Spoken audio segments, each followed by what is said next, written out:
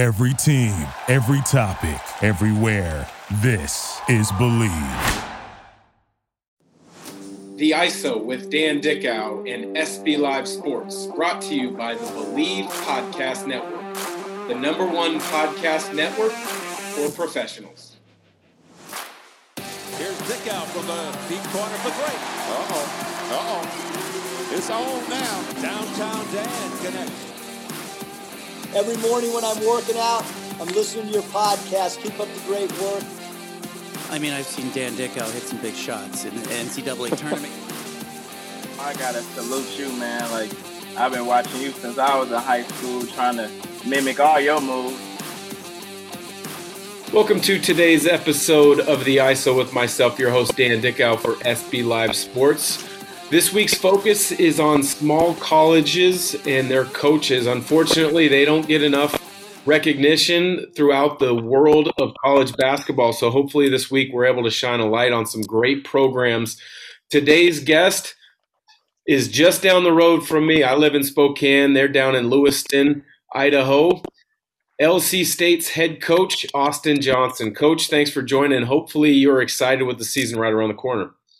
Oh, I can't wait. It's everybody's undefeated, so everyone's going to play 40 minutes a game. So everyone's happy right now this time of year. Yes, everyone is excited as a player because you're thinking you've got minutes to be earned. As coaches, as you said, you are 0-0 on the season. Well, let's get right into your non-conference season. We talked off camera before we hit the record button. You like to challenge your team in the non-conference. You have as big a challenge as there is in the non-conference because you play Gonzaga. Tell me how that game comes about on your schedule, because I know you guys have played them in the last couple of years in the non-conference as well.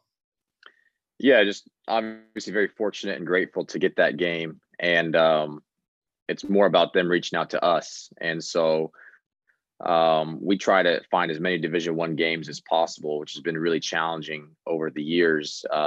I think Division I's are moving more towards private scrimmages than the traditional exhibitions that, they had in the past. And so, we've been swinging and missing on pretty much every Northwest and West Coast Division I.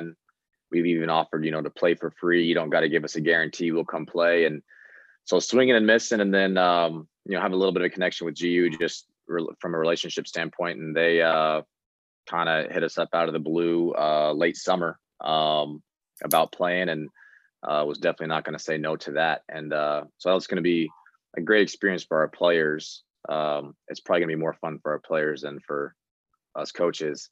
But it'll be great for them. And again, everyone wants to play against the best possible, and there's no better challenge over the past decade than playing GU.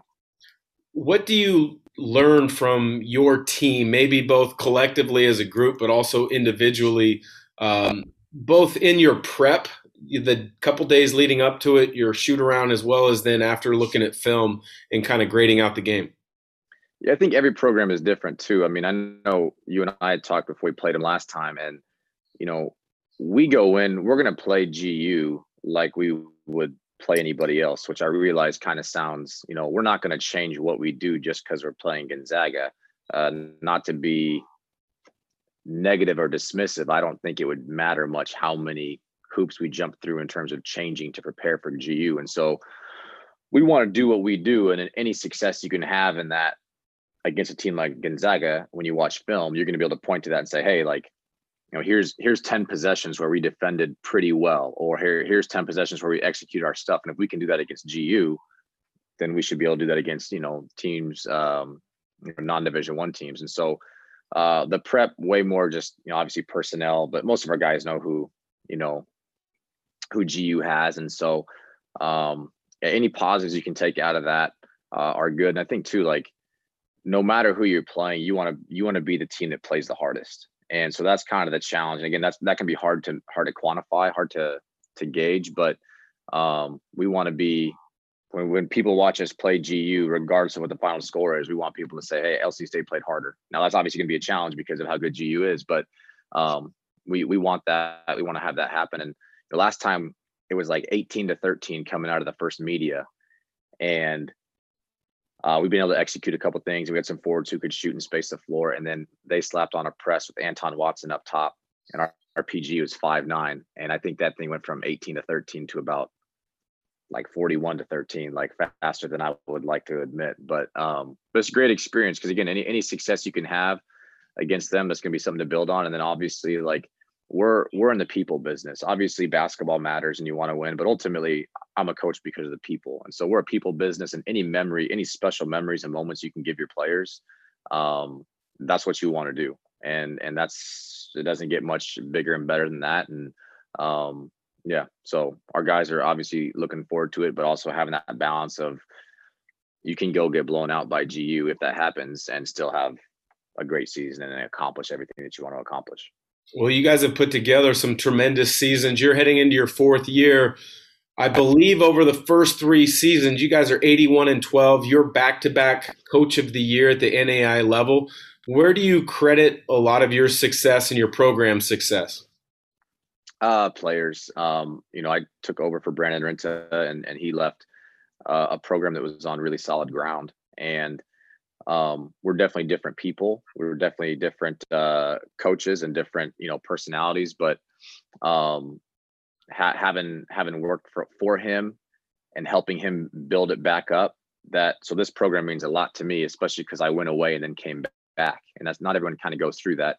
So I inherited a good, healthy program from Coach Renta, and then players and player buy-in. I can't stress enough the player buy-in piece. Obviously, if you do what we've done the last 3 years, you have to have talented players. But I also don't think we're necessarily like the cream of the crop talent necessarily. It's just toughness, togetherness, and getting guys to buy in. And obviously, great players and great assistant coaches and a good administration can take you a long, long way as a coach. So lots of coaches at multiple levels say, I need players. Well, a lot of times at the high school level and the AAU level, players kind of get this D1 or bust mantra. But as I've gotten to know college coaches like yourself at many different levels, there are some tremendous players at the NAIA, the Division III level, that don't get blinded by the lights and find the right fit for them. Give us an example of guys in your program maybe that found the right fit or having tremendous success at your level that can maybe be at the Division I level.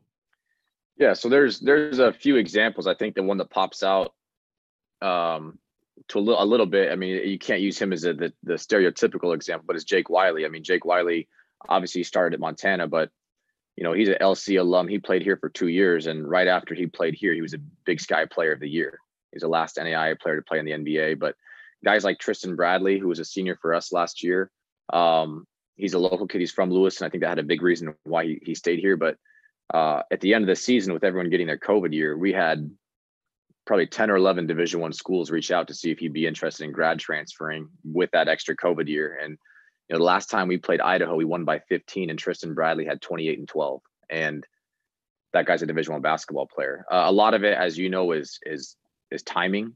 I think timing impacts all of our careers more than some of us might want to admit, for better or for worse. And then you got to look the part, right? And some of our guys, they might be 5'10" instead of 6'2", or they might be 215 pounds instead of that 230 we need them to be. And so I think we have there's phenomenal talent at this level, at the non-Division I level, and the guys who, we tell recruits this too, the guys who aren't so hung up in level are the guys who are going to have the best experience. Because if you come here and in your back of your mind, I should be doing this, or I should be at this place, like you'll actually get eaten alive at our level, because there's enough guys who've moved beyond that and are just focused on making this the best experience they can. And not to disparage any programs, but I spent 2 years coaching the Division I level, and just because you're Division I doesn't mean it's a great experience. Just because you're Division I doesn't mean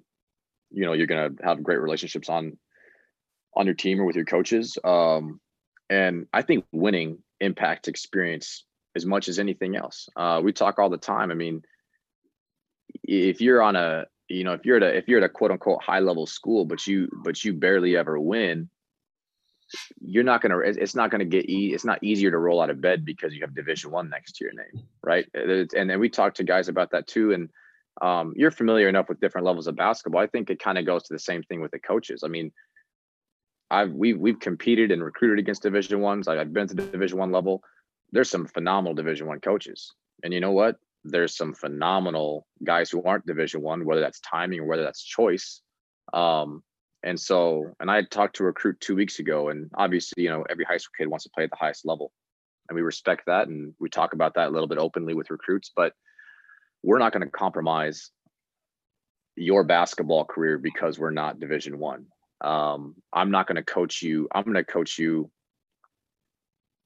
and challenge you the same way, whether I'm at LC State or I'm at Boise State or I'm at Gonzaga. Like, you're not going to go through your experience at LC State and say, man, like, this is so laid back and so easy because I'm not at the quote unquote highest level. No, you're going to have to scratch and claw and fight to have the best experience. And that's what your mind is going to be on. And so, there's so many good players. And I think a lot of times we get, that guy who might be a little bit more skilled, but not quite physically, he doesn't pop out maybe as much as the guys who are getting the Division I scholarships. And, I also think we live in a world, we try to be honest with our players too. Like, even with COVID, Division I's and high level schools have been able to watch you play. Whether it's most people still had some level of a high school season. Most people still were able to play AAU this past year. So, the excuse I think that you get like 10 years ago, like, oh, I just haven't been seen. Like, I don't, for example, Kamaka Hepa, I mean, you know who that is. Like, that guy was from like basically the North Pole, and he's playing high major basketball. And that's just one example. I mean, if you're good enough, they're going to find you. People get paid a lot of money to get players, as you said. And so we try to be honest with our recruits too about, like, obviously, we're never going to root against a kid who wants to go Division I, but do you want to be someone's 15th choice? Because if you're someone's 15th choice, just to be honest, you're going to be treated like their 15th choice. And then 8 months later, you're going to be in the transfer portal. And, it works out for some guys. It doesn't work out for everybody. And so it's super cheesy and cliche, but he's going where you wanted. I think, none of our guys, we had 6 seniors last year, and none of those 6 seniors, when we played the national championship game, would have played anywhere else. And I asked our guy, Tristan Bradley, who had the option to move on. He's married and got a good job, so he's done with basketball, but he could have moved on and played, Division I and really played. Like, I had Division I coaches that were bummed that he wasn't playing. But I asked Tristan, I go, hey, do you think he would have had more fun and a better experience at a Division I school? Because he's familiar enough. We played enough Division I's, and he was like, no, he's like, we played for a national championship, which is what everyone wants to do. And we got to do it with great people. And I got no regrets about trying to, test the waters or wishing I would have gone, a different route. And so, that's kind of where, that's a long winding answer to,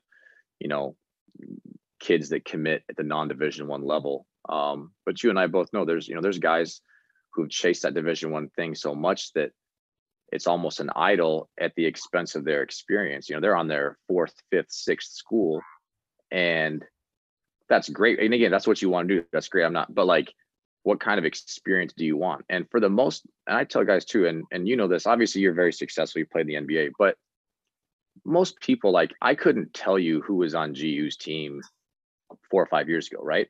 Like, yeah. And that's why I try to communicate to these guys, like, hey, if you play in the NBA, like, and you go to the grocery store, people probably know who you are. But it's not like because you went to such and such a school, you played in the Pac-12 or the Big West or the Big Sky, that like your life is just paved the rest of your life and you don't got to work hard, or that people are just going to, like, no one really cares, right? I mean, again, playing in the NBA is a different beast, but when you're 30 or you're 40 or you're 45, if the best thing you can say about yourself is you played college basketball, well, you're probably not a great husband. You're probably not a great father. You're probably not a great, employee. And so I don't think that just the tag of playing Division I necessarily just makes you a better person by any regard. And so, yeah, trying to get guys who have kind of moved on from the bells and whistles of and the sexiness of Division I that want to go somewhere where they're going to be pushed. And it's hard to be pushed if your coaches don't really know what your game is. And again, if you're the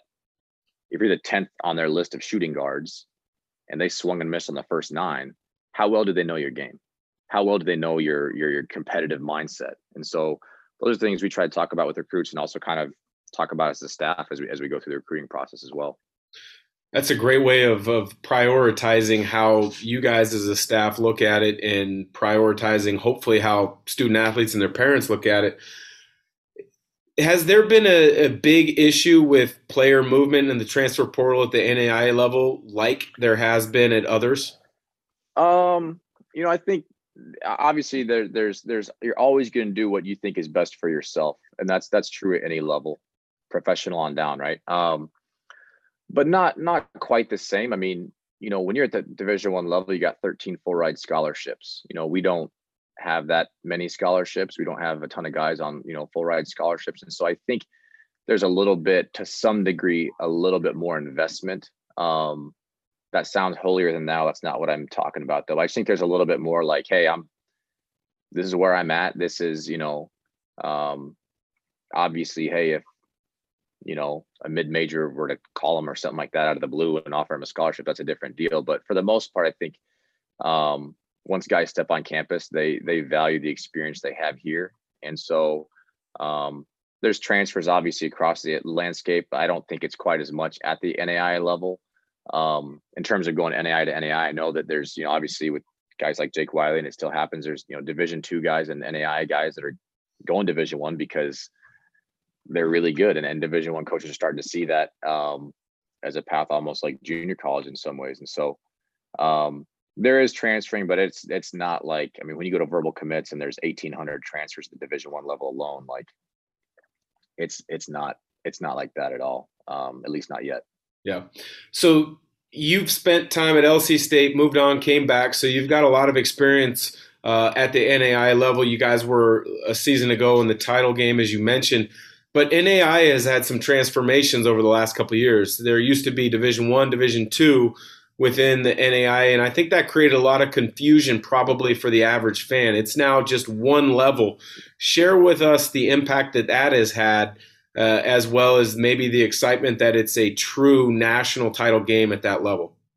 Yeah, I think it was overdue in some ways to go back to one division. That's what it had been for a long time historically, and I think I want to say for 25 or 30 years it was split up into two, and no question that can be confusing. I'm from the Midwest, and there's a way more NAIs in the Midwest than there are on the West Coast. And so when you're on the West Coast and NAI 1 or NAI 2, and it's really hard to wrap, for the average person, it's kind of hard to wrap their head around that. And so having it all go to one division makes it way more competitive.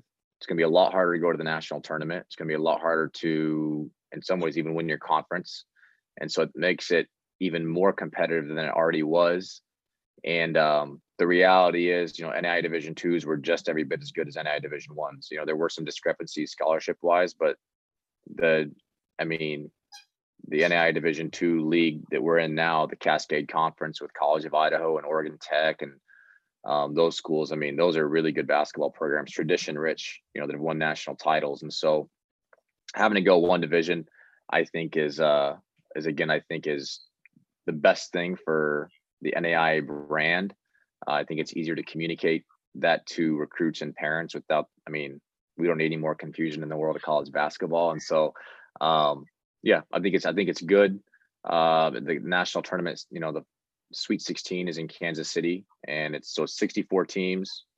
There's opening round host sites similar to Division II, and then they take the final 16 to Kansas City. And so making it to Kansas City to me is a life-changing experience for a student athlete, just like it would be, when you, and it's especially you're playing in the Memorial Auditorium, which the Wilt Chamberlain and played with, in a Final Four there with KU. And so a lot of history and tradition. And so it makes it harder to get there, but I think it helps us on the national level have a little bit more understanding of our situation.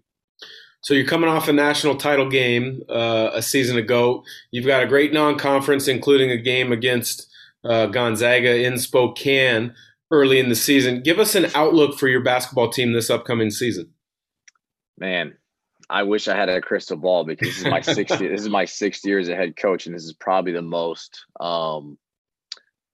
not unconfident, if that's a word, but most I don't know. We we had 6 seniors last year, and only one of them chose to use the COVID year to come back. Of those 5 seniors that moved on, they had their degrees. 3 of them were married. One of them had kids, and it just made sense. And we played a national title, so it wasn't like, I mean, we always preach to our kids is more to life than basketball. So it's somewhat disingenuous for me to turn around and be like, "Hey, come back." Again, selfishly, that would have been awesome for me. But so we just only returned 1. We only really returned 4 guys that played any sort of meaningful minutes last year. We lost almost 70% of our scoring and 70% of our minutes played. And so we signed a couple transfers, but are mostly going to trying to go 4-year guys. And so it's going to be, we're going to be young. It's going to be unique because we're going to be pretty young, whereas everybody else, not only like they bring their seniors from last year back. So we're going to be super young because we're going to be playing against a bunch of, 5th and 6th year seniors. And so that's going to be really interesting, is how much does the lack of experience impact our season, and can we kind of move beyond that? But our league is loaded as it always is, but it's even better because you had guys who normally would have graduated and they're coming back, and we don't have that at LC. But from a personal standpoint, I think it's going to be an awesome professional challenge. It's going to be a big time learning year for me too. And when I say that, I don't mean that I don't think we can be competitive. Like, we want to win a championship every year at LC State. But it's going to be a really interesting year. And I think that's across the board at all levels of basketball. Is those teams that bring back a ton of players, on paper, you should be, top of the league, but you also are going to have to manage a lot differently than you probably have historically, because all these guys they're coming back not just because they didn't want to grow up. They come back because they want to win a championship, or they want to, have something out of it from their personal career. And so you got to, as a coach, you're gonna have to manage a lot of that. And I think that'll be an interesting thing to view as well. I know you're a very team-oriented coach. You don't like to spotlight individuals, but you do have one player on your team that people with Northwest ties, as well as ties for basketball across the country, are going to recognize the name, and that's Sam Stockton. When I still play occasionally, I would play against him and John, his dad's open gym runs here in Spokane at the warehouse. But he's a great young man, comes from a great family. John, one of the best players in the history of the game. What is it like recruiting a player who you probably, I would imagine, grew up watching his dad, who is one of the all-time greats? Yeah, it was unique. And then obviously COVID made it untraditional.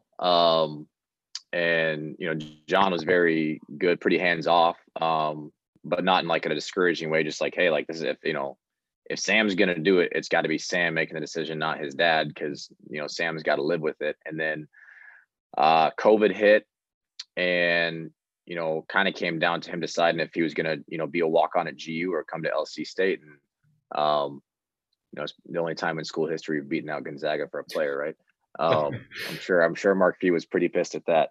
Just kidding. But I told Sam, I said, look, like, you can go, like, obviously you're looking at 2 completely different things, apples and oranges. So if you come to LC though, there's going to be way higher expectation from a standpoint. If you go to GU and you're and they don't think you're good enough to practice, you're going to stay on the sideline and no one's going to bat an eye. But if you come here and you're not good enough to be in a practice, like, we're going to have issues. Or if you come here and you're not focused, or if you come here and you think you can take a day off, like, there's going to be a higher, just because of the situation, like if we're going to give you, if we're going to recruit you and give you a roster spot, like, it's not because of your last name. It's because we need you to develop into a good basketball player. And if you're not doing that, it doesn't matter what your last name is. And so he thought about it for a little bit, not too long, but he thought about it for a little bit. And ultimately, I think he wanted to see if he could be more in the mix in terms of playing time and direct, experience. And, the Stocktons are late bloomers, so we'll see down the road what he can become. But he's put in a ton of time, and he is, so far he's been one of the best teammates I've ever coached, which I don't really know what we were getting necessarily because COVID and he sat a year out and stuff. And so, but I thought he might be a guy who would drive home to Spokane every weekend and hang out with his, but man, that guy is the unbelievable teammate. camaraderie, getting like game night stuff with guys on the road. Like he's been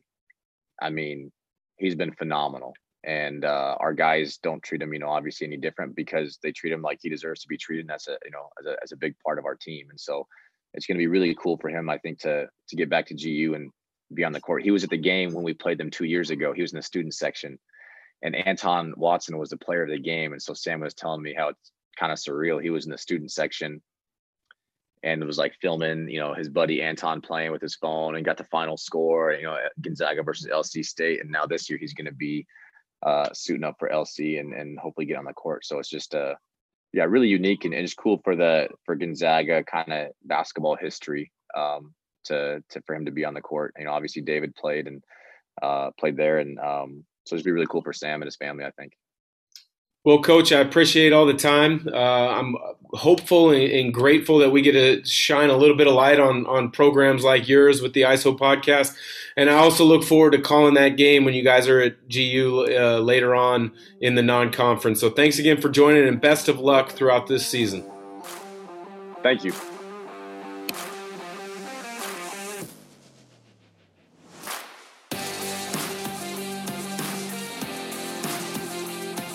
The ISO with Dan Dickow and SB Live Sports, brought to you by the Believe Podcast Network, the #1 podcast network for professionals.